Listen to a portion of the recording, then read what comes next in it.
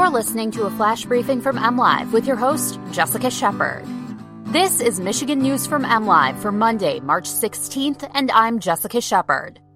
Confirmed cases of coronavirus in Michigan climbed to 53. Governor Gretchen Whitmer has ordered the closure of all bars, restaurants, gyms, and theaters, and the state is working to combat coronavirus-related price gouging.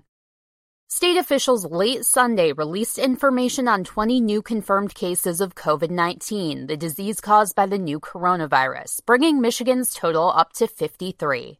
An Oakland County boy who had contact with someone with COVID-19 was among the new cases disclosed. State officials declined to reveal the boy's age and school. The new cases, which were revealed by the Michigan State Police, are in Southeast Michigan and West Michigan. Earlier Sunday, Governor Gretchen Whitmer told Michigan residents to assume they have coronavirus as a way to help prevent its further spread in the state.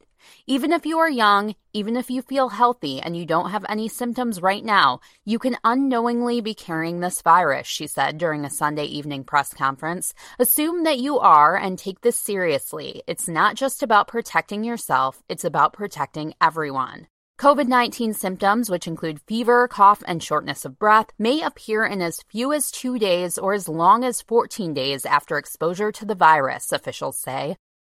Governor Gretchen Whitmer has ordered all bars and restaurants in the state of Michigan to shut down their dine-in services in response to the coronavirus COVID-19 outbreak. The temporary shutdown is effective as of 3 p.m. Monday. Businesses are still allowed to offer delivery and takeout services for food and drinks, according to the executive order.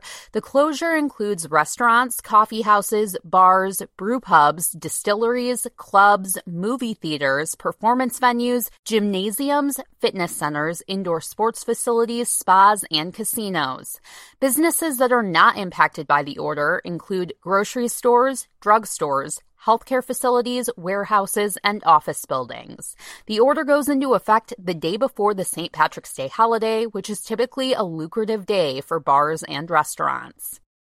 Michigan's Attorney General and Better Business Bureau offices are fielding complaints of business owners price gouging common supplies and food purchases that are in high demand due to the coronavirus outbreak. During a press conference Sunday, Assistant Attorney General Joe Podshon, who oversees the state's Consumer Protection Division, said more than 75 price gouging complaints had been filed. The complaints come from different cities and on various products, from a 900% markup on hand sanitizer in Dearborn to 60% markup on rice and lentil beans in Farmington Hills, Podshon said. An executive order signed by Governor Gretchen Whitmer on Sunday mandates a business or individual must not sell any product in Michigan at a price that is more than 20% higher than what the business or individual offered or charged for that product as of March 9th.